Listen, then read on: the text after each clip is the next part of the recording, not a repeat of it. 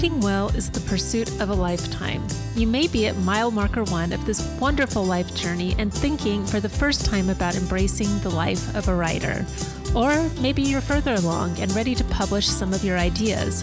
I'm Melissa Parks with Dave Getz, and we are fellow travelers on this extended road trip to improve our writing and publish our ideas. We hope this podcast helps you make progress on your writing journey. Now, let's buckle up and write.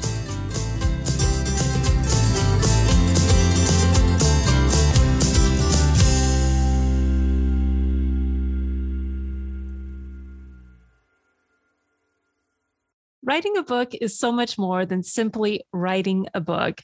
You also have to publish the book and then promote it, both which are as difficult, if not more difficult, than writing the book. Our guest today, Jamie Weiner, a clinical psychologist and consultant who works in the family business space, is in the final stages of publishing a book with Wiley Publishers. It's called The Quest for Legitimacy: How Children of Prominent Families Find Their Place in the World. This isn't Jamie's first book. He also co-authored and self-published The Legacy Conversation 12 years ago.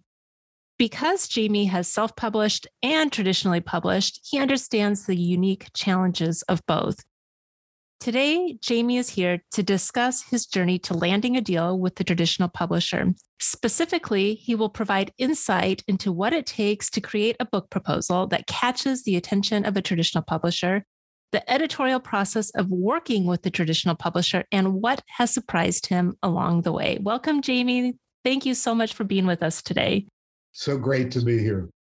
This interview is going to help so many people who are on the fence between self-publishing or traditional publishing, and it's also going to demystify some of those things that we believe to be true about traditional publishing. So we thank you for everything that you're going to say in advance. So our first question is very basic, and that is, we want you to tell us where you are right now in the book process. So there are many phases between signing a contract and making an agreement with a publisher. I'm in a very exciting phase, which is that about a week ago, I received the proofs, which are the actual look of the book. And it's sort of the last opportunity to take a look at everything in the book. And I used illustrations, I used little call outs, and it's the last opportunity to read through the whole book and begin to make those final last little change here, little change there, before knowing that what you've just put in is what the book is going to look like when it comes out. So what did the editor tell you not to do at this phase? There's this big warning that says, whatever you do, don't rewrite anything. This is it. And they've laid it out so they don't want you to change things so that it alters where things fall on a page. You alter one thing in chapter 1 and it affects the whole flow of the book from then on. And it's a little different when you're editing your own copy and you're doing a manuscript and you go back and you change it back so it looks okay. This is the look of the book. Right. And what people don't understand, because we have done some publishing through our imprint before, and we've ran into this before where people want to add in a paragraph. And like you said, that ruins the entire flow layout of the book. And what ends up also happening is you introduce new errors unbeknownst to you or to the editor, and you just start to risk introducing more errors instead of actually catching those things that are going to give your book a real clean appearance. It's such a great comment, because that was what I was nervous about at this point. So even reading through it, I read it through with my wife, who's now read it through a couple times, but is still a little fresher to it and sees it with different eyes than I see it. It's almost a refreshing process. And there's this experience of, oh my God, I wrote that? Is that what I said? It's just becoming excited all over again. So you're at this final galley stage. Do you know when it's going to be out into the world? Right now, we're recording this in late April. So when will it be out into the world? So it arrives at Wiley, the publisher's warehouse, on the 15th of June. It is available for pre-order now, and Barnes and Noble's actually already doing a discount on the price of the book. And the 27th of June, I think, is the date for it to be out in print, followed shortly by Kindle, and in bookstores by the 6th of July. I'll mention that this has been a really quick editorial publishing process. We know that so many authors who get deals with publishers, often it isn't published until a couple years down the road. And yours was actually accepted last fall, right? You signed the book deal last fall, and now it's being published not even a year later, right? So it was kind of a fast track to publishing. Yeah, I've gotten constant reminders about being on an expedited process. So I had anticipated it could be up to a year from the moment the contract was signed, and was excited that it's on an expedited process. But it's meant that it's a little bit like drinking from a fire hose to get everything done, to get it ready for publishing. Right, because there's not only just getting the book done and written and edited, but there's all these other coordinating activities with publicity and all that, which we'll get into later. But I think before we dig into those questions, can you tell us a little bit about the book and how it's different from the previous one that you wrote and why you're writing it now? So the book is called The Quest for Legitimacy: How Children of Prominent Families Find Their Unique Place in the World. The thesis of the book is much more about prominence, and it's a wide net of people who grow up in families where all of a sudden at one point they have an awareness that their parents are a little bit bigger than some of the other parents around them, and set big expectations, and what it's like to grow up and to feel like you need to measure up to the generations that have come before you. It's got some interviews in it of families that are 250, 350 years old in terms of the heritage of the family business. I think there's one actually that's over 400 years old. But it's also got some families going from first generation to second generation. There's stories about myself because I'm a rabbi's kid, so I grew up in a prominent family. And it ends with a section of exercises to get people to start thinking about the quest, which is a organized process for figuring out who you are outside of the huge influence of the family that you grew up in. Can you tell us about where the idea originated? Ironically, the idea originated because in working with families, and I was actually talking with somebody about sales and marketing, and they said to me, every time I work with a family of any prominence, the kids who grow up in that family struggle to figure out who they are. And it was like an aha moment for me. I all of a sudden realized that with all the information about next generation and rising generation, the questions are usually about how they're going to fit into the structures of the family, and that there really has not been anybody who in an organized way has asked rising gen family members, what is it like to grow up in, as I call it, the land of the giants, the big folks that houses that they grew up in. It surprised me when it was based upon interviews. When we did the interviews, nobody ever stopped me and said, what do you mean the land of the giants? Sort of like, oh yeah, I grew up in the land of giants, of course. Can you tell the audience, our listeners, about that research, that qualitative research that you did, how you went about that, and how that formed really the foundation of your book?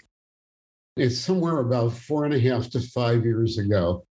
And I formed a relationship with Russ Hayworth, who is from the UK and has a podcast called Family Business Podcast. And we joke because he was the one who knew how to push the button that said record. Thank goodness for Zoom. What it really did is it opened up the world to be able to talk to Rising Gen family members from around the whole globe. So we interviewed people in Indonesia, we interviewed people in Latin America. Sometimes we were up early or up late to conquer the time zone thing. But the accessibility allowed us to spend time asking about what the experience was like of growing up in a prominent family. And it set off, so we did that, and then we had this body of interviews. And almost at the same time, I met some researchers from the University of Adelaide in Australia. Whole story, I met one of them coming down in an elevator and got off the elevator, and he said, we should write some journal articles about this. And the next thing I knew, I had a research team from Australia, and they did all of the reading of all the interviews and converting it into data, into a way to understand it. But you actually used those interviews as a way to introduce the bigger ideas in your book. So you would retell the stories from the interviews to make points. So do you want to talk a little bit about that process? You wouldn't use the data per se, but you were interpreting the data by using the stories. Melissa, this is really a big point, because for a lot of people who have an academic background like I did and worked to get a doctorate degree and all of that, we assume there's a certain writing style that, you're supposed to have. The writing style might be boring, but that doesn't matter because, you got to show that you have those chops, the credentials. And the audience for the book is the Rising Gen. And so I wanted them to read this book. And I know full well that people read things that resonates with them. And so the stories gave me the perfect medium for making the ideas behind the book come alive. And even now when I read it, it reads to me much more like reading a novel, even though it is nonfiction, and kind of does that bridge between being very close and intimate and then expressing some ideas that go behind the story. You mentioned the phrase Rising Gen. Could you talk a little bit about what is the Rising Gen? And then maybe even go into deeper about the importance of understanding your audience, which I think you've just touched on briefly, but I think it's so crucial to writers to understand who the audience is, in part because you've done all this research, as you said, but yet technically you're not writing for an academic audience, you're writing for this Rising Gen. So who are the Rising Gen and what does that mean? So a lot of the work I've done in the last year is very much connected to the high net worth space and to family businesses. That's not the work of my life, but it has been the work of the last few years. In that space, there's a lot of concern about what used to be referred to as the next generation, the ones who are either going to inherit money, take over businesses, or decide not to, but still stay connected because of the money or because of the businesses. Over time, that term began to be changed, and it started to realize that generation, if you refer to them as rising, you all of a sudden have put an action term to what their lives are about. And in the course of the book, I take that a step further to really indicate that rising is something we do during the course of our lifetime. We actually do it whether we come from a prominent family or we don't come from a prominent family. We either rise or we don't rise.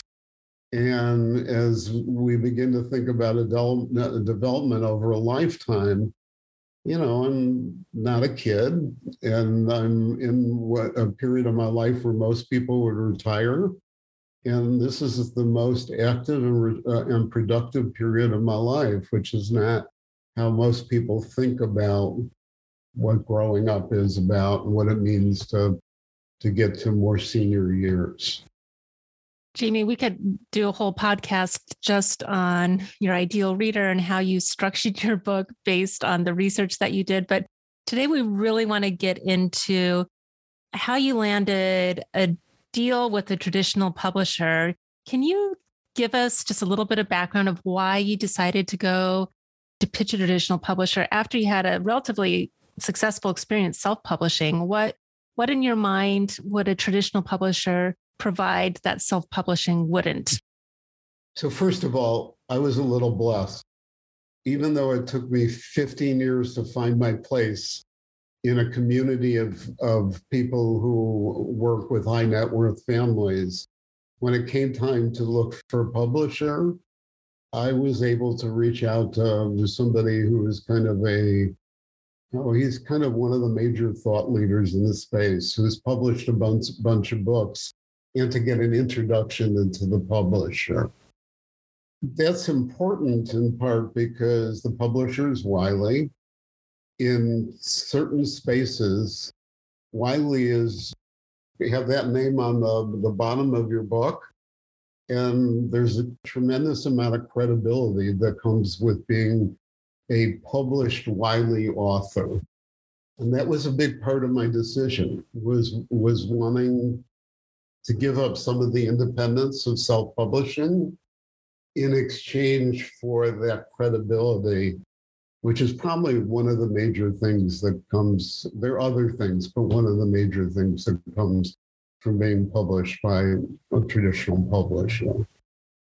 Can you talk about those other things that are maybe benefits of going with a traditional publisher? Sure.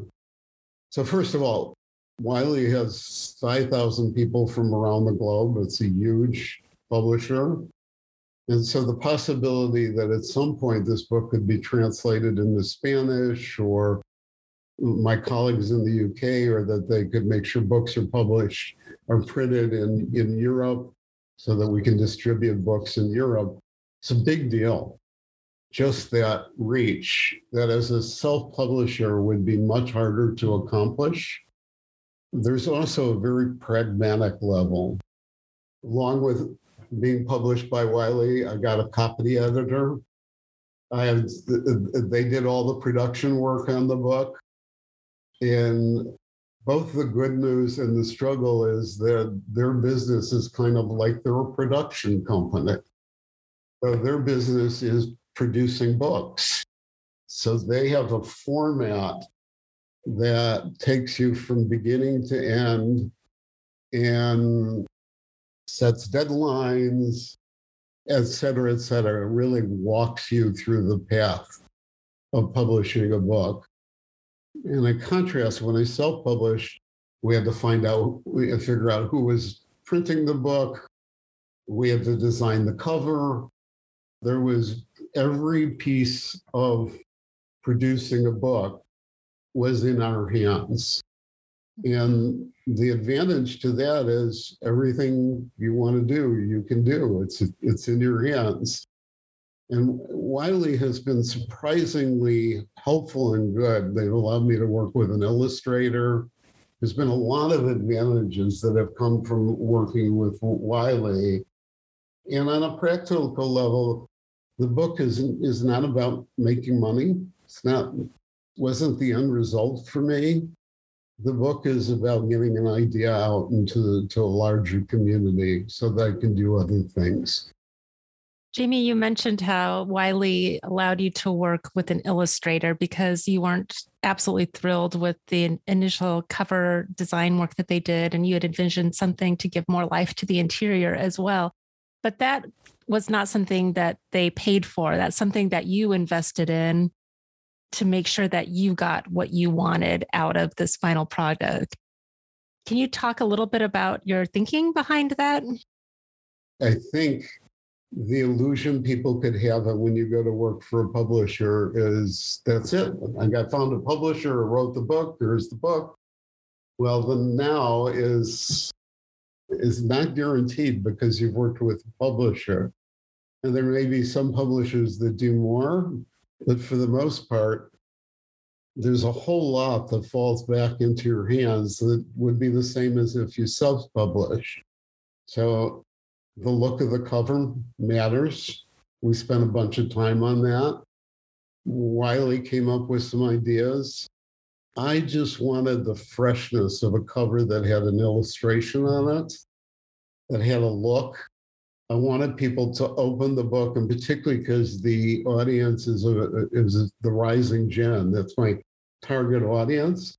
I wanted illustrations. I wanted something that was going to keep it readable, exciting to look at, and was very lucky to find Amanda Duffy, who's done a bunch of illustration work, and to put in illustrations that look kind of like they're out of New York Magazine.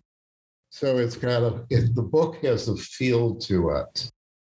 But it also has meant that I've hired a PR firm, right? That there's another expense. And all of that is somewhat of a gamble, because the gamble is that because I'm doing all of this, it will allow me with this book to reach a larger audience.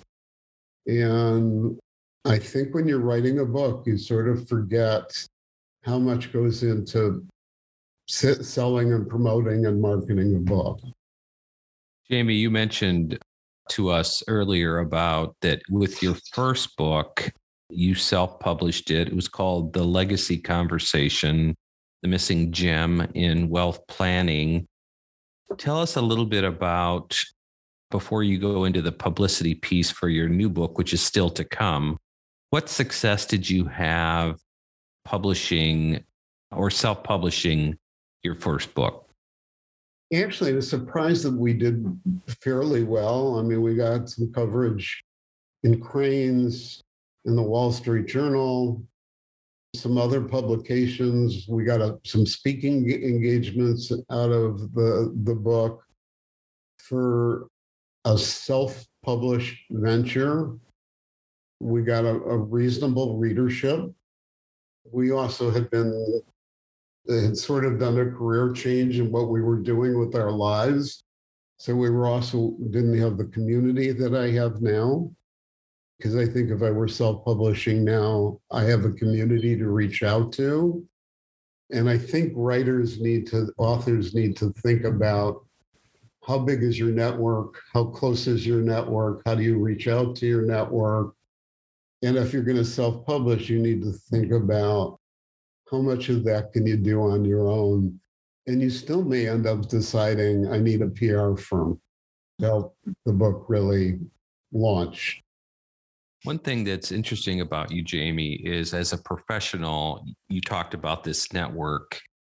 And I think you'd probably use the word these other channels that you're a part of. You're a part of institutes as a volunteer, but also as a writer for some of their publications.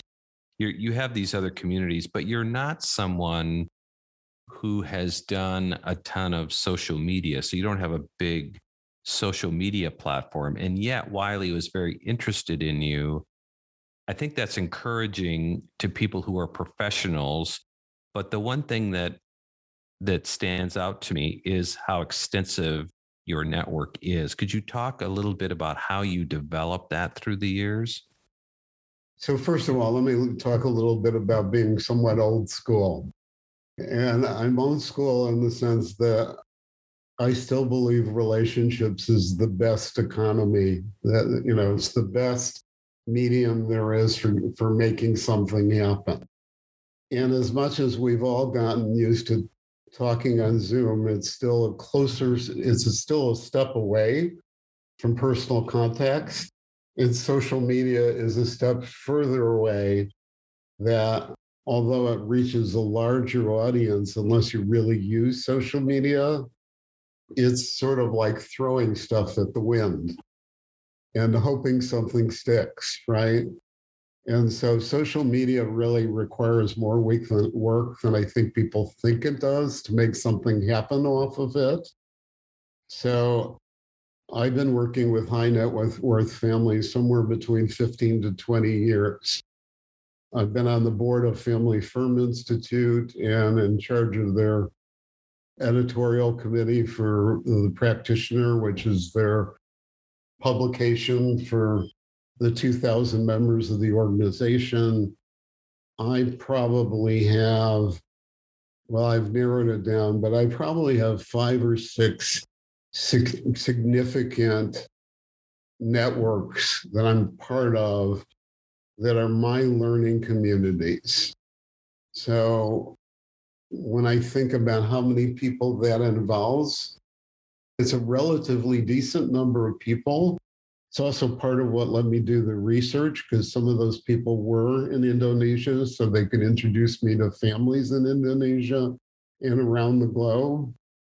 And I think when you get started building a network like that, you can't predict what will or won't be the outcome of spending all that time pre-Zoom, having all those lunches, needing to think about how you're going to lose the weight after all those lunches. I mean, all that kind of stuff. And so Zoom has saved us from the lunches, but now we're on screens all the time. Jamie, what strikes me about what you just said is that there's nothing that can replace relationships. But what I know about you is that you are the first person to give in a relationship and not take. And so often we're looking for people to give to us, but you always come from a place of giving first. And I think that that's such an important principle when you're building that network, is to ask yourself, what can I give to these people just because you want to help them? And when you help other people, it makes them feel good and it comes back to you. I don't know if you can talk to that a little bit, but I think it's such an important quality that you possess. So I'm a psychologist by background. So somewhere along the way, it occurred to me, even in selling, right? That is, that what I learned as a psychologist, because as a psychologist, somebody could come into my office, they could talk for 45 minutes. I would sit there quietly, listen to somebody's story. And in the last 5 minutes, I would feedback or do something to connect with their story.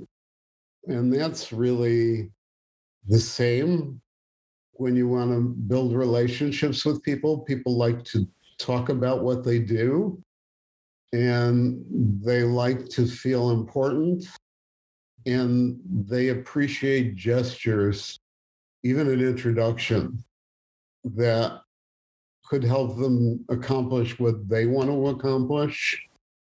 And you can't sit there and go, well, they didn't give it back to me. Why am I giving? At some point, you got to assume that the universe is going to be good to you if you're good to the universe. The book is proof that that's worked. I want to go back to the publisher, and then I also want to get to the book proposal. But you mentioned hiring a PR firm. And I think that this is a message that needs to be heard. And that is that publishers are doing less and less to help authors publicize their book. Can you confirm that statement, or can you elaborate on what your experience has been in that area as far as how Wiley is supporting you in the promotion of your book? So I think there was a time where publishers had their own people in-house to help do PR. And whatever is left of that is sort of diminishing.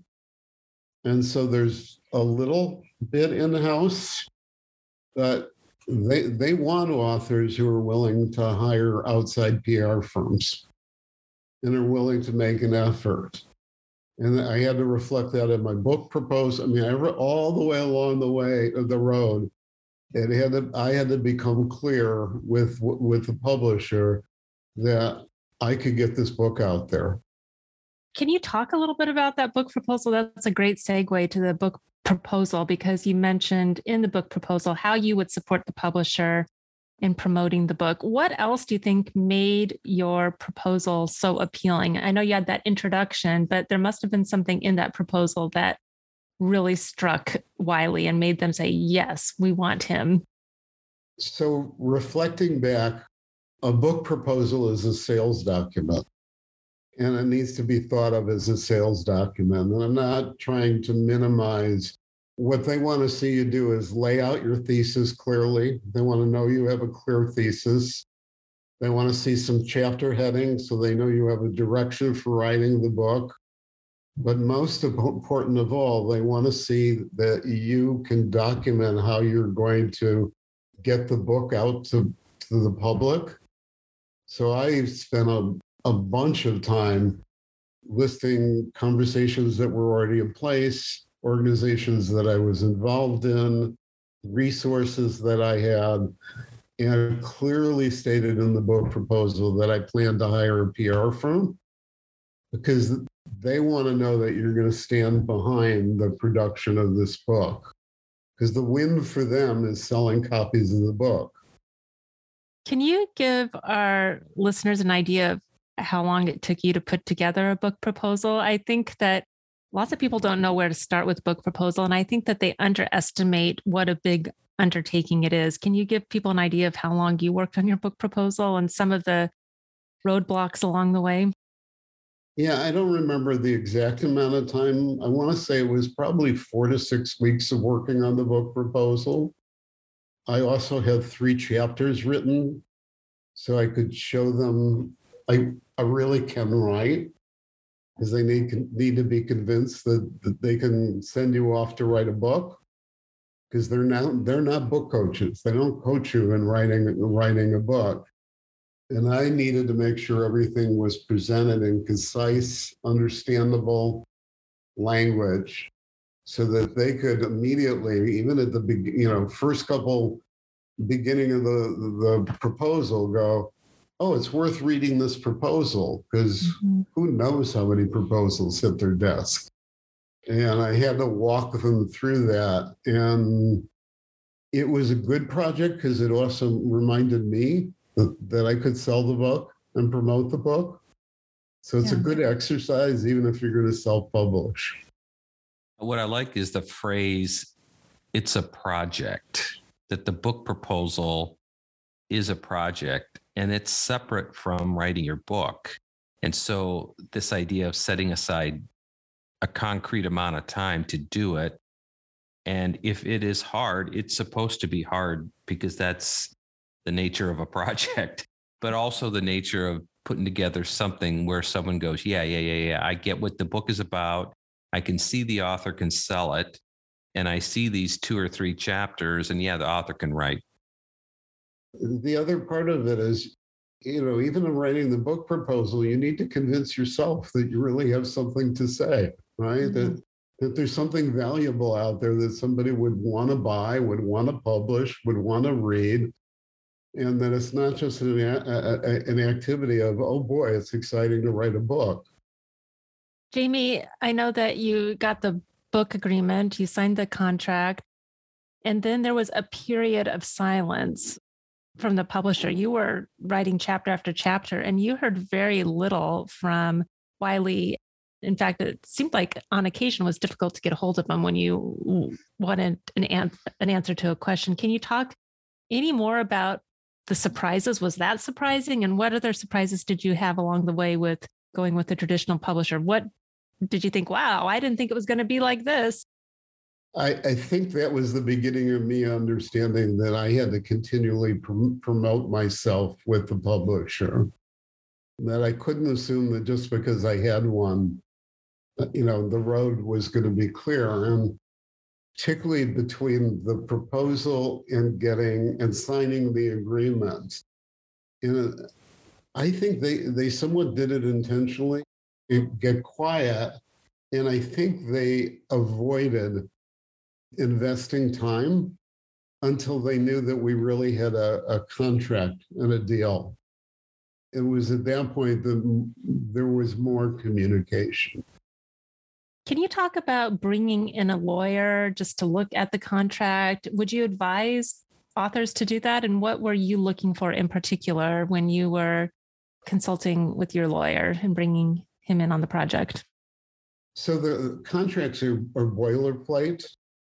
They're boilerplate enough that probably publisher A and publisher B is using a version of the same contract.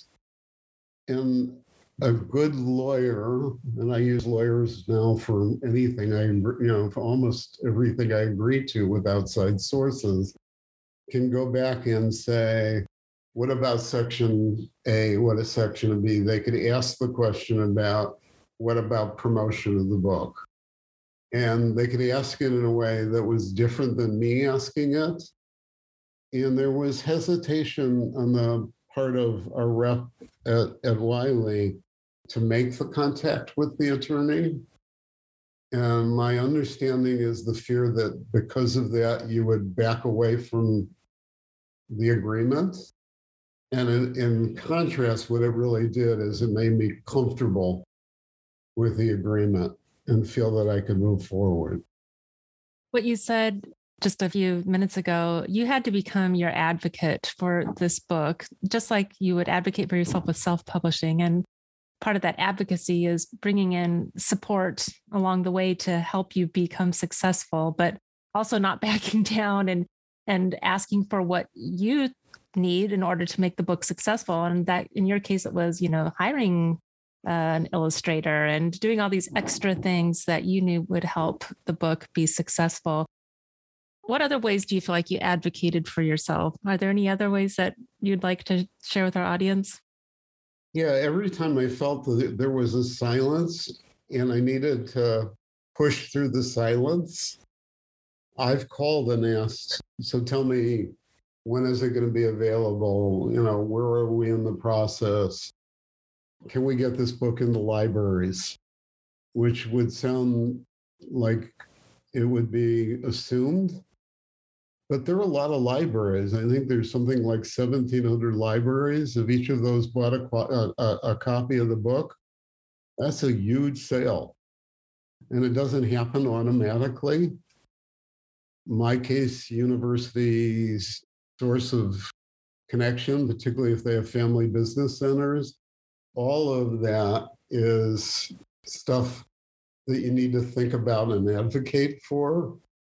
One last question. As you think about your publicity still to come, I know you engaged, or you mentioned to us that you had engaged a PR firm. What were you looking for in that relationship? And how did you make your final decision? So at one point, it came down to two agencies. And putting the money to this aside, because there was a huge difference in what the two agencies wanted to charge. PR firms put out a lot of information about this was my author, this was my author, that was my author. And on some level, none of that matters. They have to publish authors, and they've all published somebody prominent. So I wanted an agency that was going to make the effort to connect to the audience and the theme of the book and the importance of it. And the agency I've gone with is part of a large agency, but you really need a book PR firm. And they had a book part of their agency. I felt they had looked at the book, they spent time with it, they had some ideas when they came up with a proposal. It wasn't random on their part either. I felt they made a decision that the book was worth spending time on. That's so important before you sign the agreement, a sense that one, they get you, they get the book, and they're not already trying to change you before they even have a chance to really get to know you.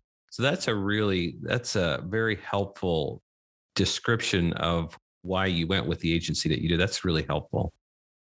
Well, Jamie, this has been incredibly helpful. It's going to be an anchor piece in our podcast archives, I'm sure. You cover so many important topics that so many people have questions about when they're navigating whether or not to go with a traditional publisher, what to expect. There's a huge amount of mystery around this topic. So thank you so much for sharing your experience. Well, thank you guys for just having me on and getting me excited about the book all over again. That's right. We are excited about that. So late June, early July, The Quest for Legitimacy. You all should go check that out. And it will obviously be on our show notes page. Before we close out this episode, though, Dave and I are going to share our words of the episode. Dave, do you want to go first or do you want me to go first? The word is trousseau. Oh, and it's a French word. And I got it while listening to, again, one of my favorite authors, Cormac McCarthy. Continue to read and reread all of his books. He's a Pulitzer Prize winning writer and won the National Book Award, et cetera, et cetera. But anyway, the book, the word is trousseau, and it has to do with the clothes or the household linen and other belongings that are collected by a bride for her marriage. So it has a very specific word. So what's included in a trousseau? It could include everything from pottery to jewelry, dresses, family heirlooms, quilted bedding, money, and whatever these other items that you need to prepare for a new home. That'd be a great bridal registry gift business name. I bet somebody's already taken it. I think so. I'm sure they have. I'm sure they have. So mine is maybe a little bit more common of a word, but it's one that I've used for many years. It's minion. And I think I first maybe heard this back when my son was watching a lot of Star Wars, and he always called Darth Vader's stormtroopers his henchmen or his minions. And it means someone who is not powerful or important and who obeys the orders of a powerful leader or boss. And so this is true whenever I go on antiquing trips or flea markets with one of my best friends. I have this way of like buying so much stuff and not having free hands. And so I'm like, here, carry this. And I do it in a somewhat direct and not always polite way. And so she's jokingly called me her minion. So that is that is my personal application. Of course, she is not my minion, but it's a word that we like to use. And it's such a great word because it's so much better than saying servant or somebody who's beneath you and in power. It's just one of those really good words that can capture so much more than a handful of words put together. All right. Well, what a wonderful episode. I think that is it. That is a wrap. I'm Melissa Parks. And I'm Dave Getz. Now buckle up and write.